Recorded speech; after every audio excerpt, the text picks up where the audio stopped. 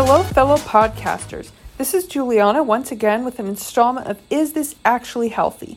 I'm glad you're here to listen to my weekly anecdotes that are hopefully helping you to become more aware of your own health habits and understand better the wide range of options you have, so you have complete control over your eating. Just some news before we get started with today's episode. For those who have stuck around since the beginning, you'll know that I recommended to also check out the YouTube channel for this show and that I do video versions of these episodes. Unfortunately, I've fallen a bit behind on that since I left my old recording studio behind in the US when I moved here to the fine land of Australia. I kept my YouTube channel on the back burner until I could decide what to do about it, but concluded that it's better for me to simply continue this show in its podcast form and abandon the YouTube channel, at least for the time being.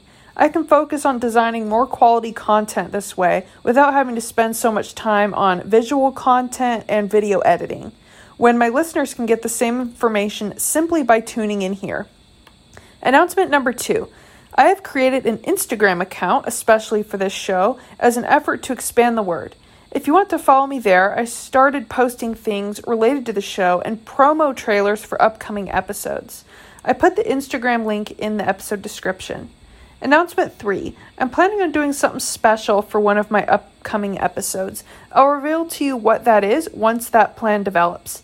But expect something out of the norm. I know that I'm excited about it. Now for the theme of today's episode. Today is all about putting knowledge into practice once again with a case study, or rather discussing a real-world example for how you can weigh your choices. For today, the question is, how do I choose a healthier snack? For especially those who are weight conscious, we're popularly led to believe that all snacking is bad, but that's simply not true. It's good to be regulated with your eating, and if you're used to having a mid-morning or afternoon snack throughout the day, it doesn't necessarily mean you're contributing to a calorie surplus, if you're genuinely hungry, that is. People have many reasons to snack, and being bored at work or stressed aren't good enough reasons for it. So be mindful of it if you're actually hungry before you go to the break room or the pantry. The nutritional value of snacking also depends on what you choose for a snack. There are many foods marketed as snacks, and most of these are designed to be easily accessible. You can pick it up directly, put minimal effort into tearing open a package, and then you enjoy it. It couldn't be easier.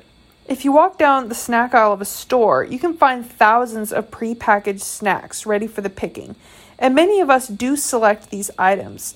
Unfortunately, that doesn't make any of these options genuinely healthy. To prove this point, I did some research on what the most common snack foods in America are. A 2021 article on the junkfoodblog.com made a list of the most popular snacks. Let's hear what the top 5 are. 1. M&M's. 2. Hershey bar. 3. Lay's potato chips. 4. Reese's cups. And 5. Kit Kats. So 3 of the top 5 snacks, actually 4 of them, are candy. To affirm this observation, I kept looking and found another survey from 2021 by Eat This, Not That more or less gave the same outcomes. The top 10 list was full of candy, processed cookies, and fried potato or corn chips. Of the top 10 list of foods, there wasn't a single snack option there that, if you were on a diet, would be acceptable. This is where the dilemma lies. Americans are bombarded with unhealthy snack options, which may obscure what the true purpose of a snack is. It shouldn't be a way to get our sugar fix or satisfy those chocolate cravings. When we choose foods that are so dense in calories but poor in nutritional value or substance, the snack may even do little to take the edge off your hunger. In this way, you're just stacking on extra calories and getting little satisfaction in the process. So let's talk about what to do about it. I admit I like an occasional afternoon snack, and the fear that this will somehow ruin my nutrition regimen doesn't even cross my mind, because I know I have a whole plethora of options that are delicious, filling, and low calorie. For those of you who may be guilty of eating the foods on the top snack list or comparable items, there's some things you can do. For instance, let's take those Lay's or Doritos. Chips are immensely popular and do seem like an ideal snack, but it's easy to overindulge on these. If you don't buy single-serving bags, it's all too tempting to keep reaching into the bag and eating more than you meant to. Sadly, the serving size may be anywhere from only 7 to 10 chips, which feels like you essentially ate nothing afterward. However, there are plenty of options for you if you still like chips. You don't have to discard them completely. Healthier versions of many popular brands now exist, including baked chips instead of fried, or even popcorn chips. There are also chips made of a variety of other substances besides just fried potatoes.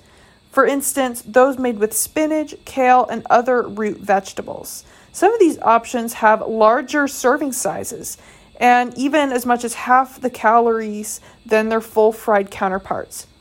Moving from the fried Doritos to a serving of popcorn will push you from the far left unhealthy end of my eating spectrum more towards the middle. This means that these highly processed chips aren't necessarily a health goldmine, but it can make a big difference compared to what you were eating before. The best step you can take to really getting healthier is to move away from the snack that comes in a plastic bag altogether and try to select a more natural whole food. This could be fruits, nuts, seeds, or even sliced veggies. Mix these together and make a blend. With these snacks, there's no hidden ingredients, no hidden sugars and fats, or anything that can ramp up the calorie load more than you expect. What you see is what you get. And these snacks don't even have to be boring. Dip those veggies in a delicious hummus or pair the fruits and nuts with a cup of low-fat yogurt. There is no one way to snack, so these are just some examples of the ways you can make your snacks more interesting and nutritious. Unfortunately, I wouldn't recommend sticking to the daily candy bar if this is your ritualistic snack. You can have a candy bar every now and again as a treat, but I recommend replacing it with something else. For instance, you can at least switch to a darker chocolate bar with less sugar and limit yourself to only a few squares, not the whole bar. For me, I love chocolate, and one of the best ways I beat this craving is to buy chocolate-flavored protein bars. Some protein bars out there are exquisite and taste so much like a dessert, you would never believe that they contain up to 20 grams of protein and little sugar per bar. My personal favorite are Cliff Mint Chocolate and the Peanut Butter Chocolate bars. Moving from a candy bar to a nutrient-infused chocolate protein bar is a large step from the unhealthy end of the spectrum to the healthy. To conclude, there are all kinds of ways to add a more nutritious snack to your day, if you are a snacker. If you still need more perspective on this, go through the snack aisle at your grocery store and pay attention to the snacks that are available and how they're marketed. See if you can find something there that is healthier than the snack that you already put in your cart. Compare food labels and get critical. Really think about the purpose of snacking, to nourish you while expelling excess hunger, and really assess if the option that you picked is doing that for you. You may even find yourself wandering from the snack aisle to the produce aisle of your own accord. I hope you all enjoyed this episode. Since I made all my announcements at the beginning, I will go ahead and leave it here. Remember, I will be continuing with the case study theme next time. I thank you all for your continued support for my channel, and I wish you the best of luck so far in this new year and with your new fitness goals. Bye!